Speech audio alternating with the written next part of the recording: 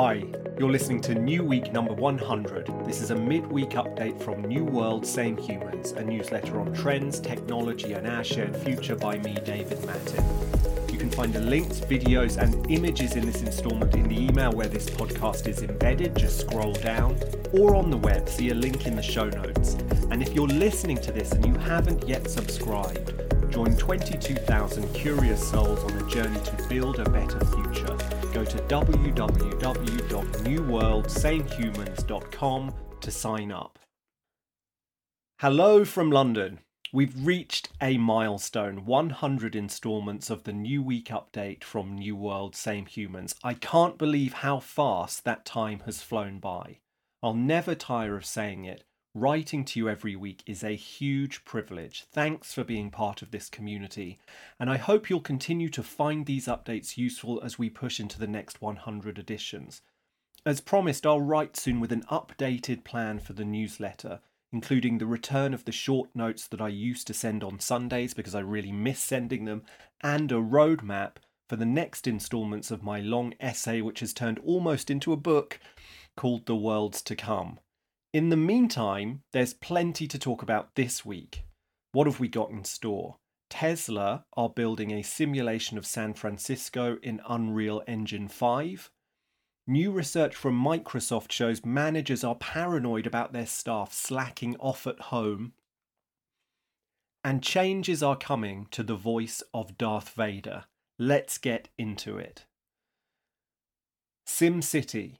This week, another glimpse of the way simulations will reshape innovation and much else besides. Tesla is reportedly using Unreal Engine to create a simulation of San Francisco in which it can test its autonomous cars.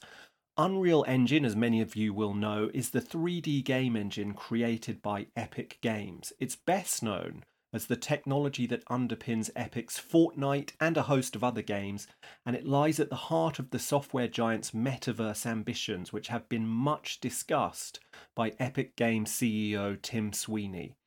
Epic recently released Unreal Engine 5, and if you look in the email where this podcast is embedded, there's a video which shows the level of detail and the scope of the world building that is possible in Unreal Engine 5 and that presumably is now being leveraged by Tesla.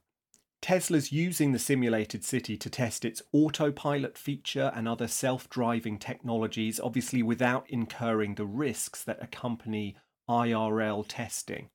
According to mobility publication Electrek, though, the simulated San Francisco is so compelling that Elon Musk has even considered using it as a basis for the creation of new video games. Here's the New World, Same Humans take. When we think metaverse, and certainly when we think Unreal Engine, we tend to think entertainment, and that's fine. But New World, Same Humans is obsessed with the ways in which simulated and virtual worlds will transform much else besides. Tesla are not the only automaker, for example, leveraging the power of simulations when it comes to innovation. I've written before on how BMW are building a simulated factory inside NVIDIA's Omniverse platform, which they'll use to model new manufacturing processes. NVIDIA themselves, meanwhile, are using Omniverse to build Earth 2, a massive simulation of the planetary climate system. That project hints at the goal in view here: the creation of simulations that allow us new insight into highly complex, unpredictable systems. Soon enough, every major city on the planet will be twinned with a mirror image inside a virtual world, and that will revolutionize the way we manage traffic flows, public transport systems, power demands, and more. The dream? It's the simulation of social systems, including entire societies, in ways that allow us a new understanding of our collective lives. Here in the UK right now, we're in the grip of a huge political argument over economic policy. Will such arguments one day be informed by sophisticated simulations of the national economy? We're at the start of a long journey towards virtual worlds as critical infrastructure and invaluable sources of industrial and political insight. New World, Same Humans will keep watching. Paranoid capitalism. How is the brave new world of hybrid work shaping up? This week, Microsoft published new research that offers an answer. For its new Work Trend Index report, the tech giant surveyed 20,000 knowledge workers across 11 countries and analysed a ton of data from the Microsoft 365 platform, which offers cloud-based access to apps such as Word and Excel. The upshot? Managers are worried that their teams are slacking off at home. A full 85% of leaders say the shift to remote work has made it challenging to have confidence that employees are being productive. Meanwhile, 87% of employees say they are being productive inside a hybrid work model. And Microsoft say that the productivity signals they track across Microsoft 365 have climbed across the last 12 months. The report gives this disconnect between managers and their teams a name: productivity paranoia. The phenomenon, say the report authors, threatens the sustainability of the hybrid model. Their answer? Managers should set clear targets, give regular feedback, and reward impact, not activity.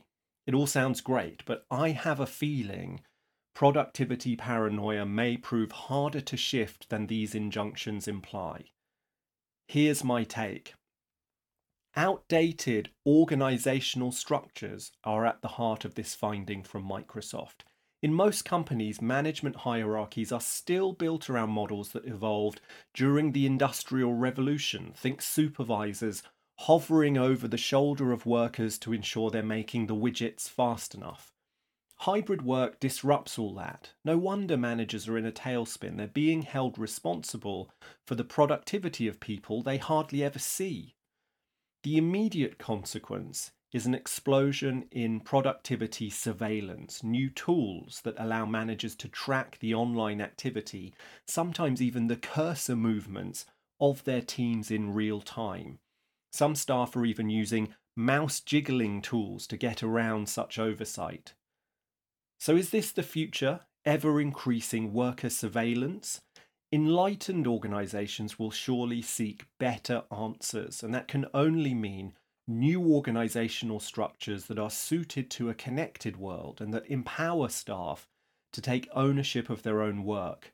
Out go rigid managerial hierarchies, in come flexible networks that allow the instant assembly of project teams. Does that sound like a utopian dream? Wikipedia got built that way, and it's not a new idea. Does anyone remember Holacracy, which had a moment in the mid-teens? It may be due a post-pandemic hybrid work reboot. I Am Your Father. How long can an aging actor continue to play his most famous role? This week, further evidence that a new answer is emerging. Forever. Kind of. James Earl Jones, the actor behind the iconic voice of Darth Vader, is handing over stewardship of the character to machine intelligence. For the recent Obi-Wan Kenobi series, 91-year-old Jones's voice was enhanced by the Ukrainian AI voice generation startup Respeecher. Now, Jones says he will permanently retire from the role, but he signed over his archival voice recordings to Respeecher so they and Disney, who own the Star Wars franchise, can create an AI version of his Darth Vader voice to use in future productions. Respeecher are creating an all-purpose AI voice platform. They envisage a future in which famous actors and ordinary creators can deploy cloned versions of their voices. It raises the possibility of films, TV shows, and podcasts spoken entirely by voice clones. And someone from Respeecher has said, human actors don't have much to do aside from speaking a certain number of words using different cadences during a recording session. Once the neural network has enough speech to create an artificial voice model, the actor's job is done. The startup also created a voice for the young Luke Skywalker in 2021's The Book of Boba Fett. And 2 weeks ago, they provided the spoken voice of Elvis for virtual human startup Metaphysics performance in the final of America's Got Talent, which I wrote about in New Week number 98 just a couple of weeks ago. Here's the New World Same Humans take. Another startup on the front lines of a New World Same Humans obsession, the way that AI is set to allow actors, singers, and artists a strange new kind of ghostly creative afterlife. I first wrote about this via the AI reincarnation of South Korean folk singer Kim Kwon-seok, and I've been tracking it ever since. This news on James Earl Jones, though, throws a couple of issues into sharp relief. First, Jones signed over the rights to his voice to Disney and Respeecher. Nothing has been reported on if or how much he was paid for those rights, but it's clear this new age of AI reincarnation will mean new revenue streams for both living creatives and the estates of those who've died. If the price is right, will Elvis voice a character in a future Disney animated film? Meanwhile, Disney has been criticised for the move because it will deprive a human actor of the chance to take on the Darth Vader role. Rewind a few years and remember the jobs you expected to be automated away by AI. Acting probably didn't feature. Now, thanks to tools such as Respeecher and the stunning advances made by natural language and language-to-image models, the creative and arts industries are set to be reshaped by machine intelligence. We're witnessing the birth of entirely new art forms. But more controversy, including criticism from creatives who feel marginalised, surely lies ahead. Animate this. In haste, just before I hit send on this week's instalment, here's another example of the ongoing collision between AI and human creativity. Meta have just released a new AI model that generates short video clips, something akin to GIFs, based on text prompts. And inside the email, you can see some examples of those clips. AI image generators such as OpenAI's DALL-E and Midjourney are already changing the way we think about the visual arts. Now, Meta is the first to extend these AI models to video generation. There's a teddy bear clip you can see in the email. It shows a 5-second clip of a teddy bear painting what seems to be a self-portrait. This clip was generated via nothing more than the text prompt, a teddy bear painting a portrait. It's not hard to imagine how you might tie a series of those text prompts together to create an entire 3-minute cartoon featuring this little bear. The implications for the animation arts and multiple industries, TV, film, advertising, are vast. These AI advances are coming so fast now that it's dizzying. More from New World Same Humans soon. Also this week, the CIA invested in Colossal Biosciences, the DNA startup that wants to resurrect the woolly mammoth.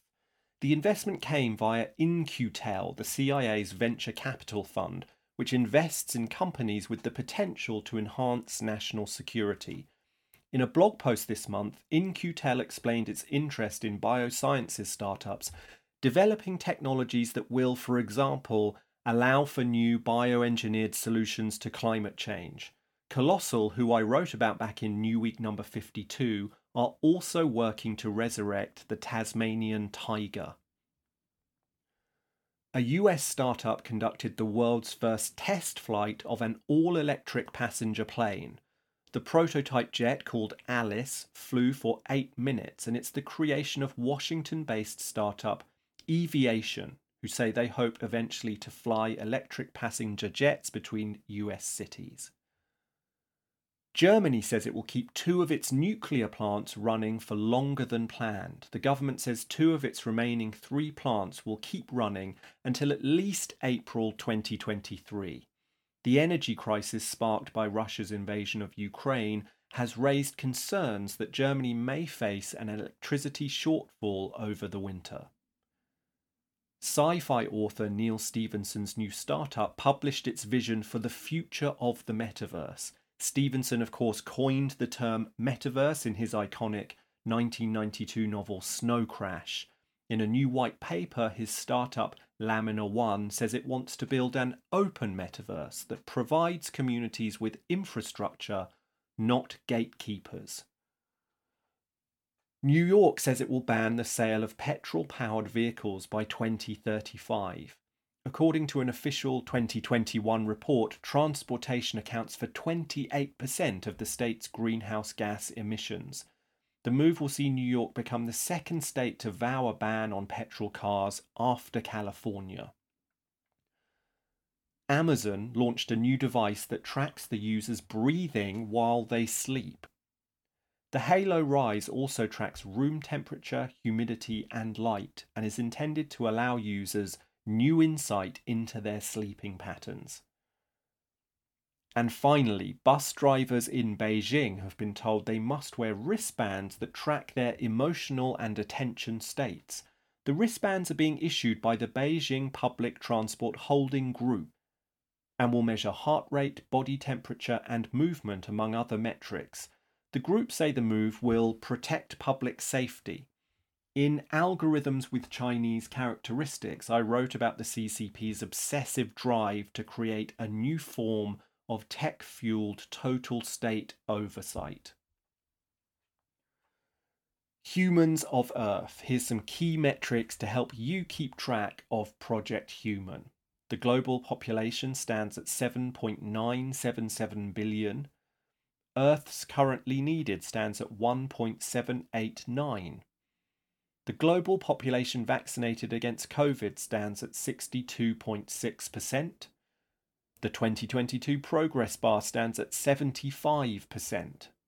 And on this day, the 30th of September 1968, the Boeing 747 is revealed to the public for the first time at the Everett factory near Seattle in the United States. The force is strong. Thanks for listening this week. The ongoing collision between AI, simulations, and human creativity is yet another case of new world, same humans. This newsletter will keep watching, and there's one thing you can do to help, and that's share. So now you've reached the end of this week's instalment, why not forward the email to someone else who'd enjoy it, or share it across one of your social networks with a note on why you found it valuable. Remember, the larger and more diverse the New World Same Humans community becomes, the better for all of us. All you have to do is navigate back to the email where this podcast is embedded and hit the big red share button. I'll be back next week. Until then, be well.